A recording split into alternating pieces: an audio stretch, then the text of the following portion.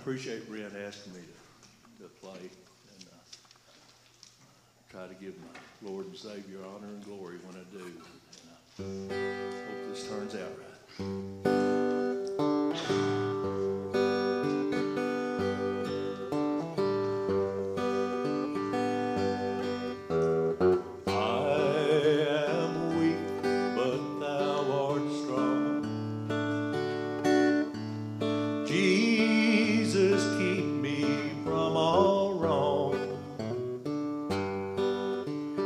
I'll be satisfied as long as I walk close to Thee.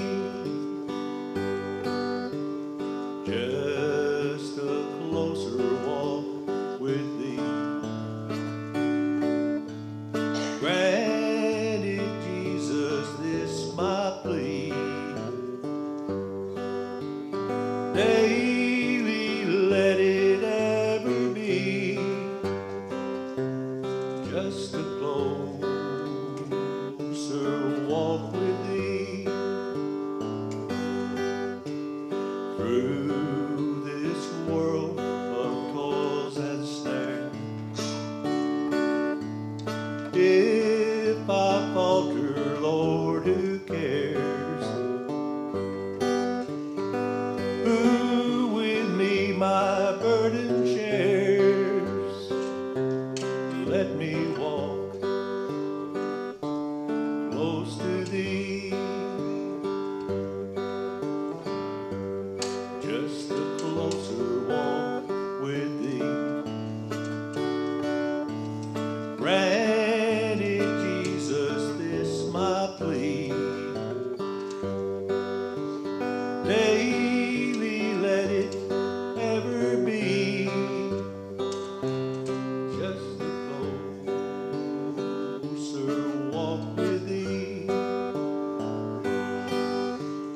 When my feeble life is old, time for me shall be no more. Guide me to that peaceful shore and let me walk close to Thee. Just a closer walk with Thee. Granted, Jesus, this my plea. Daily let it ever be just a closer walk with Thee. Daily let it ever be just a closer walk with Thee.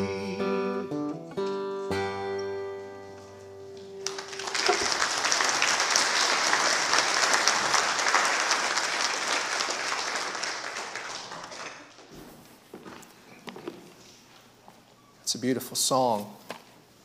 I know many of us know that song very well. One of my grandfathers had that as his favorite song. And I hope that's all of our prayer today, is that our utmost desire is to be near to the Lord. And yes, Brother Kenny, I do get nervous when I get up here. And in a sense, I don't ever want to lose that. Not just because of the number of people gathered, but because of the seriousness of what you do when you get up here and you try to honor the Lord, whether it be in a song or whether it be to preach the Word. It's a very serious matter. And I certainly desire your prayers this morning. Want to be where the Lord would have me to be and to bring out the thoughts that He desires to be heard today. For us to be closer to the Lord, and for those who don't know Christ to be drawn to the Lord. That's pretty much the simple goal of every time we stand to speak the Word of God. That doesn't change. We've been spending time here in the book of Malachi, and Lord willing, we'll be into chapter 3 quite a bit today. As we've seen in the book of Malachi, there are 6 different discourses. Someone told me they didn't know that word, what that meant. Discussions, subjects, sections, if you will, going on here in Malachi. And within each of these, there is a pattern that we've seen over and over, that God brings a charge that there's something wrong. The people don't understand it, so they question. The Lord then responds to that. And then we learn something foundational, something significant from God in each of these different discourses. So far, we've covered 3 of these. We've actually had 4 sermons on Malachi.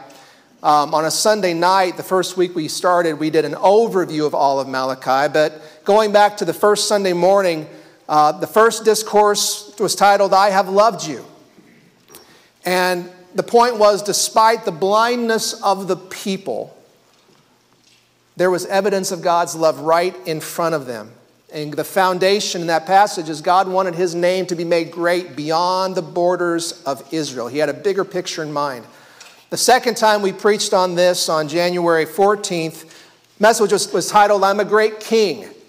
And what we saw was that the people not only questioned God's love, but their worship reflected that. They were weak in their worship.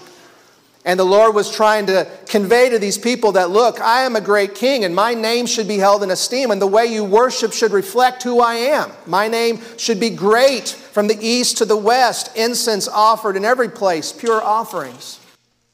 The third message last Sunday, the third discourse, was about a godly seed. And we saw that not only did they have problems in what they thought about God, reflected in weak worship, but the way they were treating each other was not right. God's desire was to perpetuate a godly seed, to go beyond their generation. Remember, this is about going beyond geography, beyond the borders of Israel, and beyond just their generation, moving forward in geography and in time. God is counting and calling upon His people in each and every age to raise up another godly generation. And the way that we choose our marriage partners, the way we treat our marriage partners, the way we treat one another is creating a culture, is creating a dish, if you will, in which we're trying to raise up this next generation. And so the Lord's desire was for a godly seed.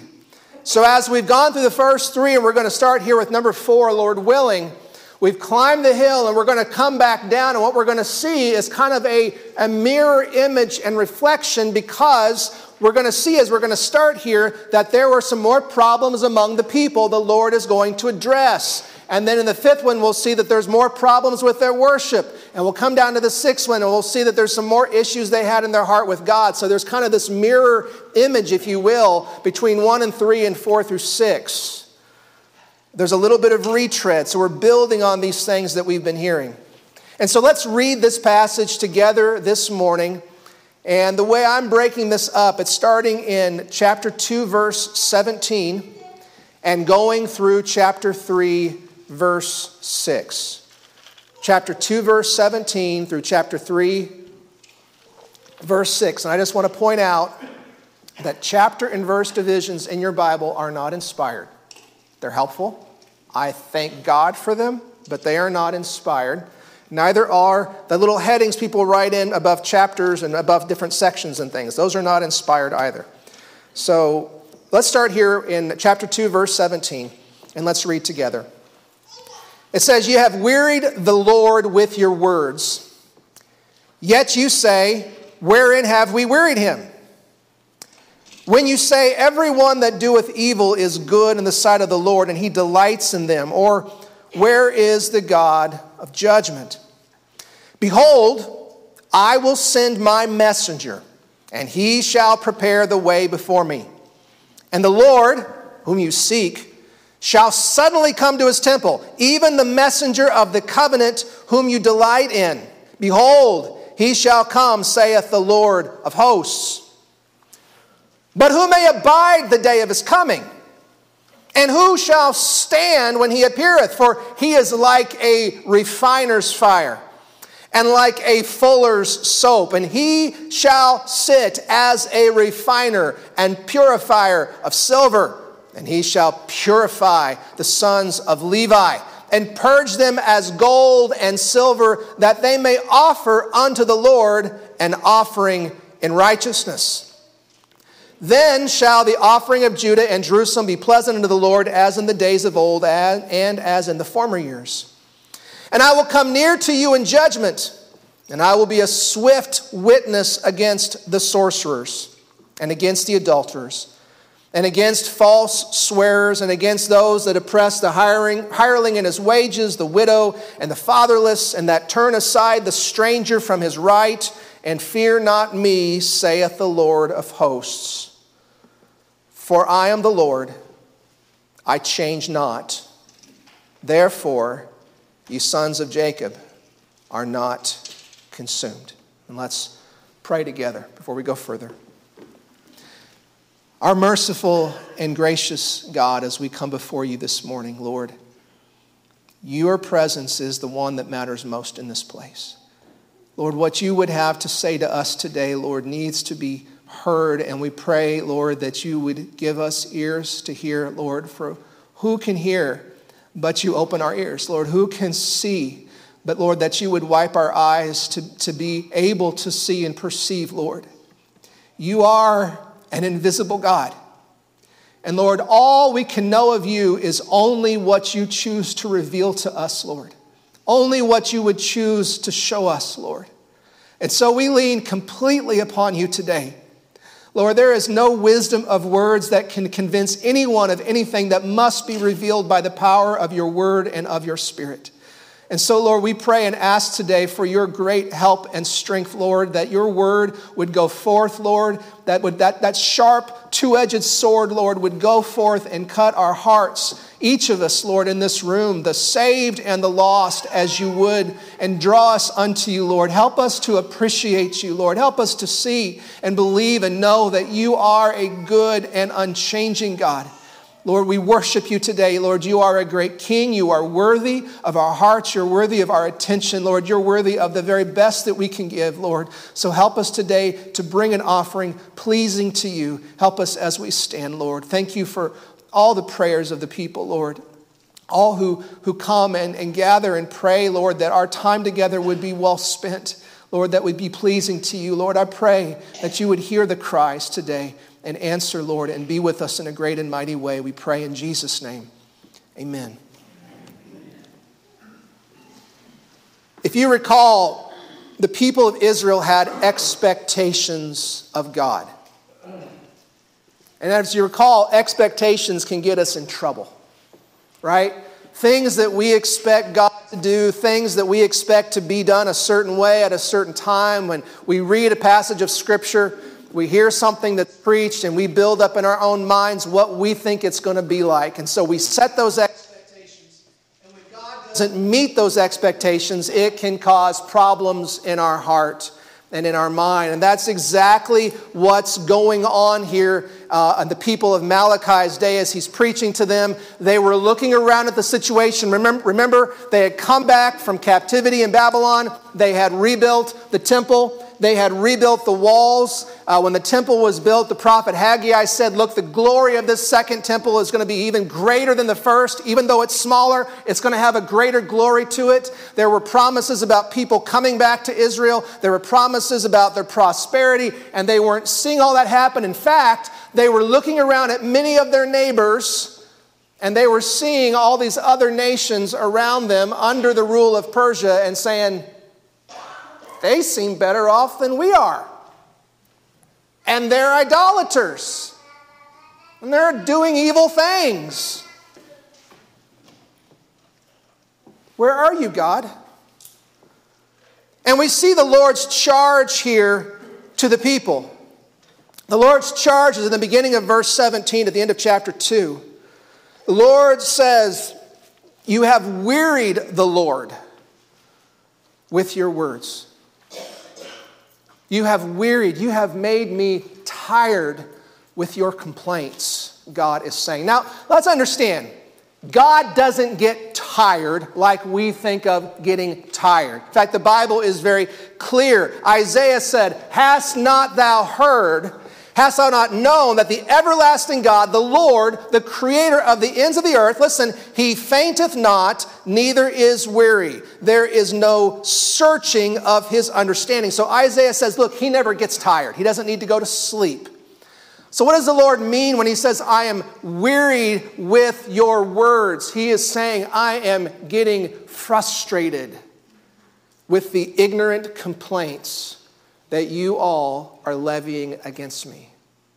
God is expressing frustration with continual complaints about him.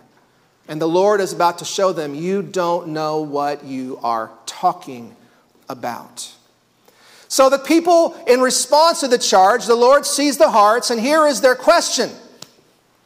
"Yet you say, wherein have we wearied him?" The Lord explains, because they don't say, well, how have we frustrated you? And the Lord is saying, when you say, first, "Everyone that doeth evil is good in the sight of the Lord, and he delighteth in them," or, "Where is the God of judgment?" Two different attitudes, two different phrases or things that were being kind of passed among the people. Two things they were saying were really frustrating God. And the first one is this. They had this attitude as they were looking around at all of their neighbors, all the people who were worshiping idols. Remember, they were actually starting to intermarry with them and do things that they shouldn't do and be drawn away from God. These people who were doing evil practices, and there was evil even amongst the people. They were looking at this and saying, well, God must like people who do evil. God must be okay with that, because they seem to be doing better than me. They thought that evil must not be that bad because evildoers seem to be doing just fine. You know, it's not uncommon for God's people at times to have questions. It's not uncommon for God's people to see what appears in the moment to be inequity and question in our hearts. You know, Lord, why is it that this person doing the wrong thing seems to be prospering while somebody who's trying to do the right thing isn't so much? Psalm 73 is about that. Asaph wrote that psalm, and he talked about having that question in his heart. But the difference was that Asaph, as he was pondering this, he wasn't trying to propagate it. He wasn't trying to go out and say it. It was something he was struggling with in himself. Maybe he was talking to some godly friends about wrestling through this. And the Lord revealed to him, to Asaph, as he was praying and wrestling through this, he showed Asaph what the end of the wicked was. And Asaph realized God is going to take care of all this. These people are not acting like Asaph and just having some internal questions and doubts and struggles. They have an attitude that is pervasive among the people, that God must not really care about bad. The second thing that they were saying that Malachi notes here in this passage is, where is the God of judgment? When is God going to do something? It's about time. Nothing is happening. All this evil is going on around us. When will God move? God, don't you even care? You know, you put yourself in a very dangerous position when you presume to be able to stand in judgment over God and tell God he's not doing a good job, which is what the people of Israel were doing. You see this pride in the heart that is elevating them to a position where they're looking at God and saying, God, it's about time and you've not acted. So we see what's going on in their hearts, and you can see the Lord's response to this is, I'm getting very frustrated with your ignorance about when I'm going to come and do something about what's really going on. So the Lord responds to them with, I will come. I will come to you. And let me explain this because this stretches down from chapter 3, verse 1, down through verse 5. And this is the way it's kind of structured. The Lord says, look, I'm going to come, and here's how it's going to work. It's going to happen in two parts. First, I will send my messenger. Second, I will come. And when I come, there's two parts to this. Number one, part A, I'm going to clean house. And then part B, I'm going to judge sin. Okay? So that's the way this is laid out here in Malachi chapter 3 in these first 5 verses. That's the general structure. And I want us to look at the Lord's response. Because what we're going to find is the Lord's delay was not due to any deficiency on God's part. It was due to the sin in the people. That was what was causing the delay. They didn't realize what was going on with them. And so the Lord says, as he is telling them, okay, here's how I'm going to come. Here's how I'm going to do it. He says in verse 1 of chapter 3, behold, pay attention. Everybody listen up. I am going to send my messenger, and he shall prepare the way before me. I'm going to first send my messenger, and he will get the way ready for me to come. This right here is a little bit of a slap in the face to the people, if you understand the significance of it, right? Because you think about, like our president. Our president doesn't just go someplace when he wants to, right? What happens? There's an advance team, right? He says, I want to go out and get ice cream at this place. And there are people that go ahead of the president to go and make sure everything is okay, everything is secure, the people know how to behave, everything is going to be okay for the president to come. And once they make sure it's all ready and fix any problems, then the president comes in, right? So you got this advance team. And the Lord is saying here, I'm going to send an advance team, a messenger. He's going to prepare the way before me. What does that imply? Things aren't right. Things aren't right. I'm going to have to send somebody to get things ready for me to even come because things are not the way they should be among the people. And Jesus quotes this passage. Jesus quotes this passage in the Gospel of Matthew, speaking of John the Baptist. Right? But John the Baptist we're talking about. In fact, he'll show up again later in Malachi. This is exactly about John the Baptist. Jesus quotes these words. Jesus says, for this is he, of John the Baptist, of whom it is written, behold, I send my messenger before thy face, which shall prepare thy way before thee. So the Lord is telling them through Malachi, I'm going to send somebody ahead of me to get the way ready. Well, what did John do? He came and he preached a message of repentance to the people, didn't he? John came and preached a message of repentance to the people to prepare the people's hearts to hear the message of the gospel that Jesus Christ would bring, to get them ready for the Messiah. Well, part 2, the Lord says, then I will come. This is verse 1 here. After the messenger comes, it goes on and says, and the Lord, whom you seek, shall suddenly come to his temple, even the messenger of the covenant, whom you delight in. Behold, he shall come, saith the Lord of hosts. One of the big concerns of this people was about the glory of their temple. Remember when Solomon built the first temple, what happened when they dedicated it? The glory, the Shekinah glory of the Lord came down upon that place, and it filled the temple with such a great and mighty presence of the Lord. They couldn't minister. That was clear to everybody that God's presence was upon that place. This great, profound, perceivable glory of God, right? That didn't happen when the second temple was built. When they dedicated it, when they finished it up, it didn't happen again. And so the people were like, well, what gives? I mean, we rebuilt it. I mean, back in Solomon's day, this happened. And that's when Haggai prophesied and said, look, the glory of this second temple will be even greater. It'll be even greater than the first. Well, even in Malachi's day, 100 years later, nothing had happened. And the Lord says, look, the Lord shall suddenly come to his temple. It will happen. You're not going to be expecting it, but the Lord will come to his temple. And indeed, as John is writing his gospel, that beautiful first chapter of John where he's explaining, in the beginning was the Word, and the Word was with God, and the Word was God. As he's explaining all those things and the significance of the incarnation of Christ, John makes this statement. The Word was made flesh, and he dwelt among us.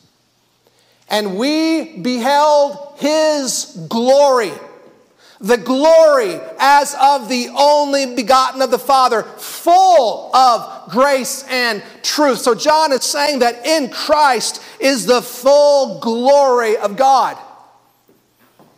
And what was it that happened when that infant Jesus, after he was born, was brought to the temple to be circumcised according to the law of Moses? There were Simeon and Anna there, who were waiting, right? They were waiting for the Lord's glory to be manifest in the temple, and the Holy Spirit allowed them to see. And as Simeon is blessing this child and blessing the parents, he says, this child is a light to lighten the Gentiles and the glory of thy people Israel. He sees it. He is perceiving that here is an even greater glory than the Shekinah glory of God coming down on Solomon's temple. The Lord has come into his temple. And indeed, every time that Jesus graced the doors of that place and gathered with those people there, whether it was to overturn the tables, or whether it was when he was 12 years old to go and to hear the teaching and then to actually teach others, whatever time it was that he was there, my friends, a greater glory of God was present in that place than even when Solomon dedicated the first temple. A greater glory. You see, what Malachi says here is exactly what's going to happen. I will come. I will come to my temple. I will keep that promise. And he says something here. He says in this passage, he says, the Lord whom you seek, y'all are waiting for this. Y'all are waiting for this. You want this. The Lord whom you seek, I'm going to come. He says, even the messenger of the covenant whom you delight in. That's speaking again of Christ, the messenger of the new covenant. He said, you're delighting and you're longing for this. You're really wanting it. I'm going to come. Do you know what that means when I come?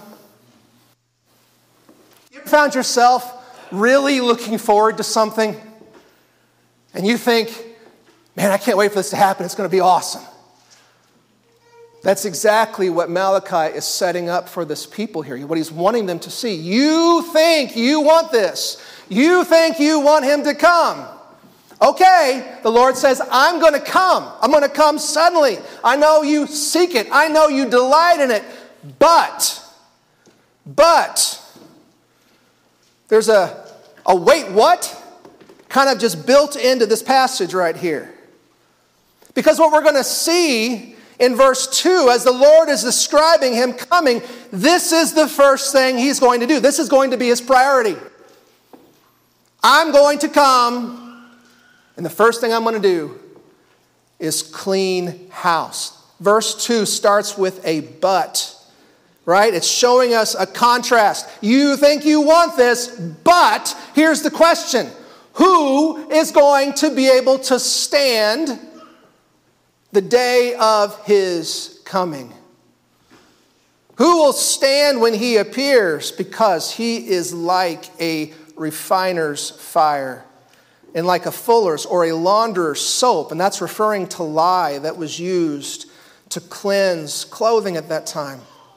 He, the Lord, shall sit as a refiner and a purifier of silver.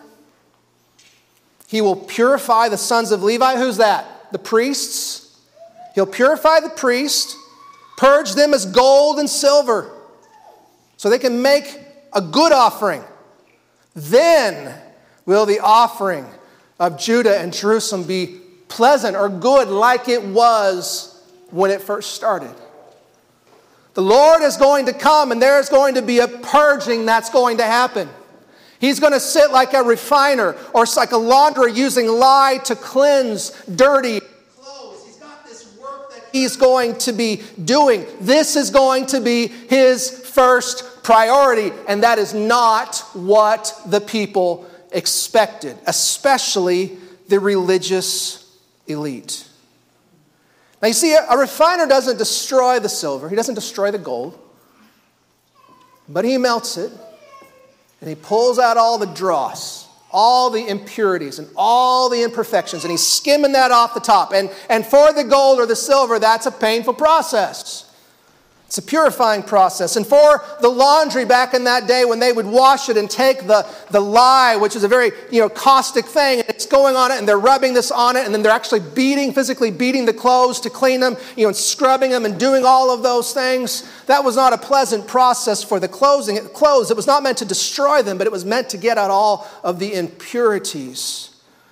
And God's goal, remember his goal, and he's being consistent, right? His goal was a what? A pure offering. I want a pure offering. I want it to be done right. I want it to be real from the heart, in spirit and in truth, sincere. That's what he's always been looking for. Remember, he said he wanted pure incense to be offered everywhere, not just at Jerusalem. And so the Lord was saying, I'm going to come and I'm going to do a purifying work in ministry. Well, what did Jesus do when he came? He provided a perfect example, first of all. What's God like? As Jesus told the disciples, if you've seen me, you've seen him. They had a perfect example of holiness. He came and he taught them the true intent of the law. Not what their religious leaders had twisted it to be, but what it was really about. And he wasn't afraid to call out sin, even among the religious elite. He came to call sinners to repentance, he said. And he came to make the perfect sacrifice that can purge the soul of sin. And all who would turn and repent and believe in him may pass through that purifying blood of Christ and have your sins washed from you. As John the Baptist said of Jesus, this is what John the Baptist, the messenger, said. He said, I indeed baptize you with water, but one mightier than I comes, the latchet of whose shoes I am not worthy to unloose. He shall baptize you with the Holy Ghost and with fire. There is a work that Christ would be doing, John is explaining, that is even more purifying than anything that I'm doing. Truly more purifying. You see, Jesus Christ fits the bill about coming to clean house, and that remains his concern today. He also goes on and says, in addition to that, he's going to judge sin, because they were so concerned about what everybody else was doing, right? All these other nations, they're doing this, or these people are doing that, and you're not doing anything about it. Jesus says, then I will judge sin. I'll deal with the sorcerers. I'll deal with the adulterers. I'll deal with the false swearers, those who are oppressing people, the widow and the fatherless, the ones who are turning aside from the foreigners and their rights, the ones who don't fear me. The Lord says, I'm going to deal with them. I'm going to mete out judgment. And I believe this is likely an Old Testament incident of what's called telescoping, where the Old Testament prophet from that vantage point sees the coming of Christ, and they see the first coming and the second coming. And they all kind of have it mixed in together because they don't understand the separations between these things. And indeed, my friends, the Lord is going to come at some point in judgment. He's talked about it. He's going to come and render justice and judgment. He's going to do all of these things that have been promised. And we await that day. He will judge evil. He will take out the trash, if you will. But it's going to be after he purifies his people. After he purifies his people. That would be his priority. And he says this as the foundation. And to me, this is such a beautiful passage, and it's worth a lot more than I can give you this morning. But he says this beautiful truth. He says, for I am the Lord, because all of this I'm going to do because I am the Lord. And I change not. I do not change. I am unchanging. Therefore, ye, the sons of Jacob, are not consumed. This is a deeply significant passage with so many different applications for us that tie into so many important things for us. But in a sense, the Lord is explaining in his frustration with their complaints, why haven't I just wiped you out? The Lord says, I am frustrated. Well, why not just get rid of them all? And his answer is, the reason that you are still here, and I haven't got rid of all of you, is because I'm an unchanging God. I'm an unchanging God. In fact, he says it elsewhere. I'm going to read this to you here. It's in Psalm 89. It's so beautiful. And I'm putting it in the ESV because I know some of you key in on this phrase, steadfast love, which you find here. It's so significant. It says, if they violate my statutes and do not keep my commandments, the Lord speaking of his people, then I will punish their transgression with the rod and their iniquity with stripes. But I will not remove from him my steadfast love, or be false to my faithfulness. I will not violate my covenant, or alter the word that went forth from my lips. What is so significant is the Lord is saying, you all are complaining with me and saying I'm unjust, that I call evil good, that I'm okay with it. And the Lord is explaining the very reason you guys are still standing right now is because I hate evil. It's because I hate lying, and I will not lie, and I've made promises. It's because I am just, and I'm not going to change what I've said, what I've committed to you. You're calling me unjust. You're calling me faithless. That's the whole reason you're still here, is because I am just, I am true, I am faithful. Amen. He's explaining all of that. You see, he is frustrated by these complaints that are levied against him. They're just ignorant because it's the very mercy of God that was giving them breath to complain against him. Right. The very mercy and kindness of God giving them breath, giving them voice with which they use to complain against God. I don't change. I don't change, and therefore you're not consumed. So what do we do with this? What do we do with this? Well, just to review, and we talked about it in Brother Donald's Sunday school class today. Remember, we're in a new covenant. The Lord came and he was the messenger of a new covenant. In his blood, for those who've been saved by grace, he has washed us, he has cleansed us. We are in covenant with him by grace through faith, not of our works. So this is different than the Old Testament, Old Covenant, right? But also, those of us who are saved, we're priests. We have access to God. We don't have to go through anybody else. We go right to the high priest, Jesus Christ. We don't have to have somebody else pray in our stead. We can go right to the throne. And so we are priests, and we've been called to do what? To make offerings to the Lord, to submit our bodies as a living sacrifice, holy and acceptable to him, that would be pleasing to him. We've been called into this priesthood. So remember that. So as we look at these things, that's who we are. The Lord can take these truths and he can apply it to us. So what about the charge? What about the charge? Is it possible for us as New Testament Christians to weary the Lord with our words? Is this possible? Is that just an Old Testament thing? Consider this passage here in Ephesians. It says, let no corrupt communication proceed out of your mouth, but that which is good to the use of edifying, that it may minister grace unto the hearers. And grieve not the Holy Spirit of God, whereby you are sealed unto the day of redemption. My friends, God can still, his Spirit can still become frustrated with us when corrupt communication comes out of our mouths, things that are just not right, things that are ignorant of the truths of God, and it grieves him. And it grieves him when our mouths pour forth things that are not true, that levy charges against him or others that just are not right. My friend, the Holy Spirit of God that indwells you grieves over those things. There is a frustration in the Godhead when we behave that way. Can we fall into that place of complaining? Can we fall into that place of questioning God in an ungodly way? And I do not want in any way to discourage God's people from asking hard questions and wrestling through issues in a godly way. But can we also do it in an ungodly way? Absolutely. Absolutely.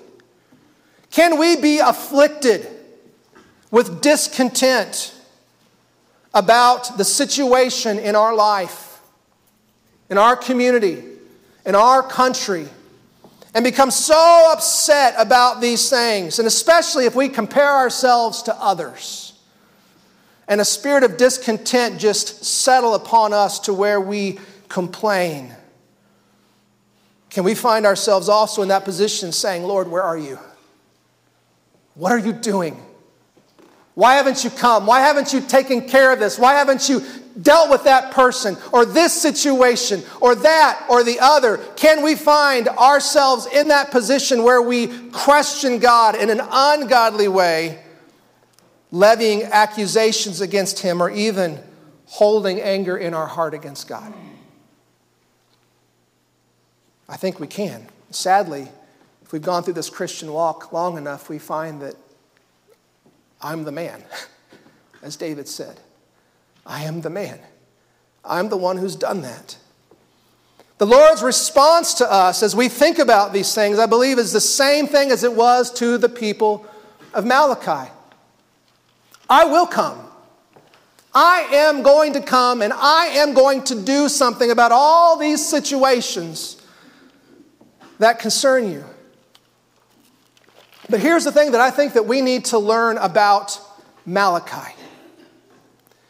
From Malachi, the Lord's priority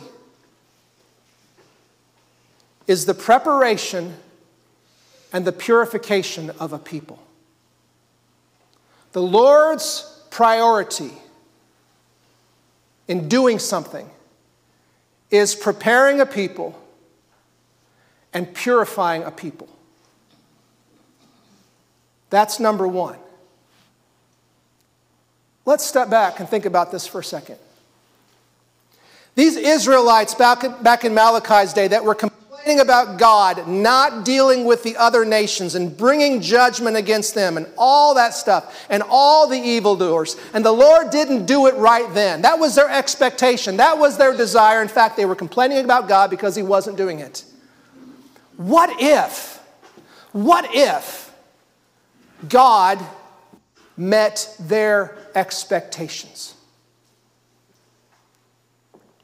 What if God submitted Himself to their expectations in that day? Would we have a Savior? Would the gospel have gone forth to all nations? What would your eternal destiny be?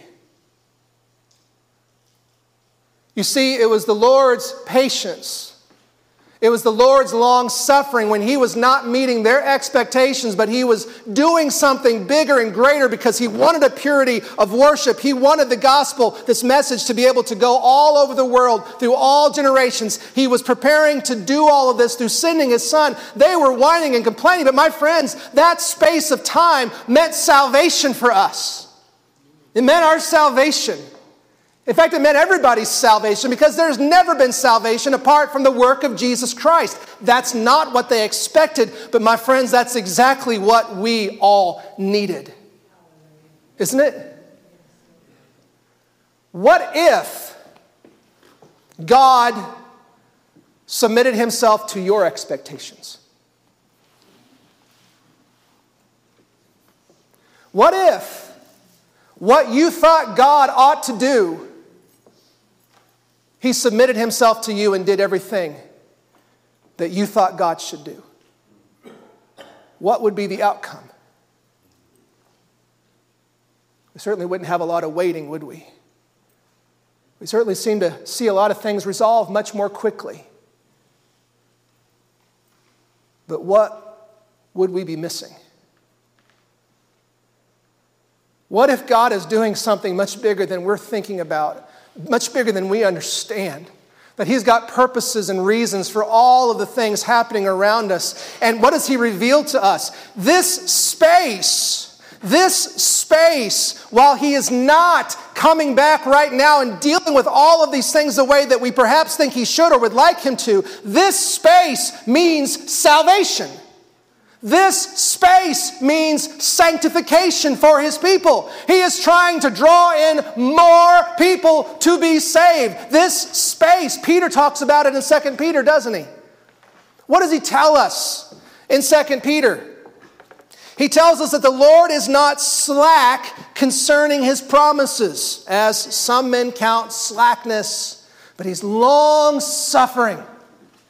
He's not willing that any should perish, but that all should come to repentance. That with the Lord, a day is like 1,000 years, and 1,000 years is like a day. But He's going to be true to His promise. And my friends, the patience of God right now, lost friend, is providing you a chance to be saved. God is making this space for you to be saved right now. And God's people, we need to understand that. We need to appreciate the space that God is making for people to be saved. And don't we want to see the Lord prepare a people for Himself? Don't we want to see souls saved? That's part of the reason. But the other part of the reason is not just to prepare a people, but to purify a people. To purify a people. This is a space for sanctification. Peter also writes about this in 1 Peter. And listen to the language. It ties right back into Malachi. He says in 1 Peter 1, 6 and 7, wherein ye greatly rejoice, though now for a season, if need be, you're in heaviness through manifold temptations, that the trial of your faith, being much more precious than of gold that perishes, though it be tried with fire, might be found unto praise and honor and glory at the appearing of Jesus Christ. You see that picture?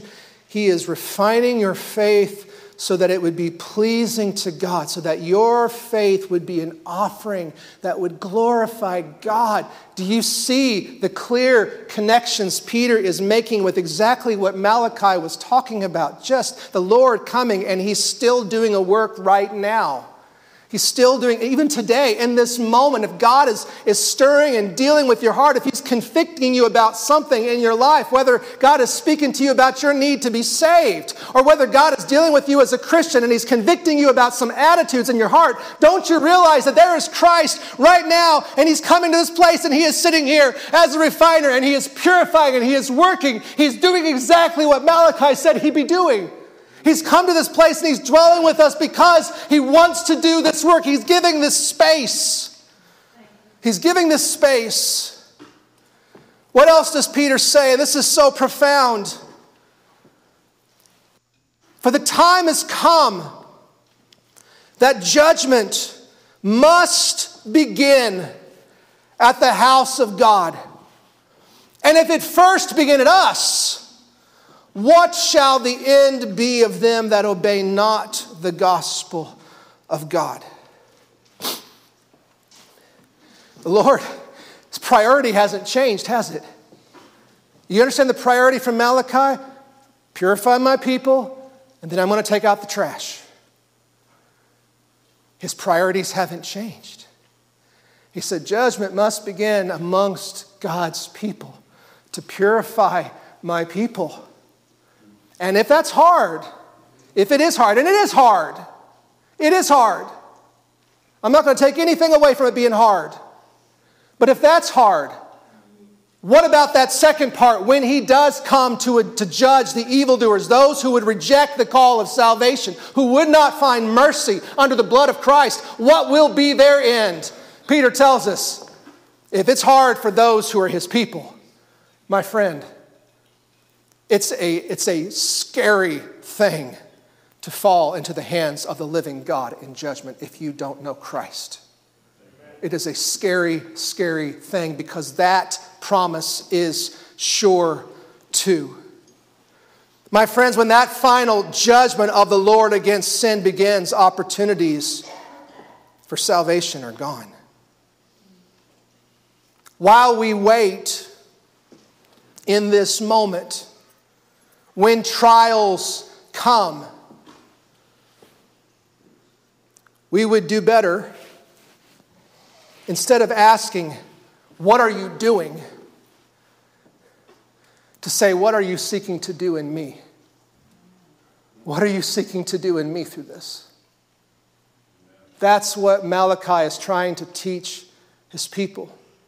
You know, we long to have a service where the Lord passes by with his presence in a great and mighty way, and we are filled and we are rejoicing and we are just singing and testifying the glories of God. But what if first the Lord seeks to come by with his Spirit and put us all on our faces, broken before him, that he might lift us up and make us sit in those heavenly places? You see, that would be consistent with the priorities that Malachi says. He wants us to offer pure offerings, but to do that, he has to purify a people. He has to come by and bring us to that place of brokenness. And I appreciate what Brother Donald was saying in his class this morning. I really enjoyed the talk about confession. The question was out there about, well, how do I know if I need to confess something, and talk about your conscience and things like that. But my friends, the Apostle Paul talked about keeping short accounts and dealing with his sin. And he made this comment. He goes, "I'm not even aware of something that I've done wrong that I need to repent of right now. But that doesn't mean that I don't have something. The one who judges me and sees me is God." There is a lot of wisdom in the way that David prayed to the Lord, where he says, "Search me and know me, try me, let me know if there's any evil way against me," because David knew that the ultimate judge of where he was at with God in his walk was not his perception of what God's eyes saw. Amen. That's the ultimate one that needed to be satisfied. The foundation, my friends, that we have, and this is such a beautiful thing, is that our God doesn't change. As we see the consistency from Malachi to Matthew to Peter, from the Old Testament to the New Testament, as we see these things weaving together, we see that we have a God who does not change. There is no change in his purpose. There is no change in his power. There are no changes in his promises. He will keep every single one. And this is the beauty to me, is that God's commitments to me, they're not anchored in me. They're anchored in him. They're tied up in him and in his character. And when I falter, and when I fail, when I wilt, when I say and do things I shouldn't, when I don't say and do things I should, and that happens all the time, God's commitment to me is not tied to me. It is tied in his unchanging character. And the moment of trial and the time of waiting in your life is sponsored by the love of God, by the unchanging love of God. Because there is purpose. Our infinitely brilliant God has purposes in every moment. And the greatest thing that any of us could do today in this place is to yield ourselves to his calling. To humble ourselves and surrender ourselves to this unchanging, perfect God. My friend, if you are lost, this unchanging God has rendered promises of saving all who would truly seek him, but has also promised a day of judgment that is going to come. And if the time of waiting and trial is hard for God's people, my friends, falling into the hands of an angry God, a wrathful God, because you are not his child, but you are an enemy, unsaved, it's nothing you want. The best thing you could do today is to surrender and submit to this God, to humble yourselves to him and to seek the mercy that he's promised you. And Christian friend, rather than resisting and pushing against all the things that God may be doing and pressing in our lives, and pushing against Him, if we would humble ourselves and remember that He is just as loving today as the day that He reached out and mercifully saved your soul. He has not changed a bit. His intentions for you are still good. And even though this is hard, He has told us what He's doing in it. He's told us the purpose, the great, glorious purpose, and it has not changed. There is a way that He wants to use you to render a pure offering to Him, and He just needs to launder you. He just needs to refine you. There is a purpose in this. And the sooner that we yield ourselves to the hands of our God, the sooner we can find peace and strength to go through this time, however long it may be, in a way that would be pleasing to Him. He is our unchanging God. Our unchanging God. Brother Harold, let's have a song this morning. If God is dealing with you in some way, lost, saved, I urge you to call upon Him today. I urge you to take advantage of the opportunity, because the promises aren't mine. The promises are His, and He will not change.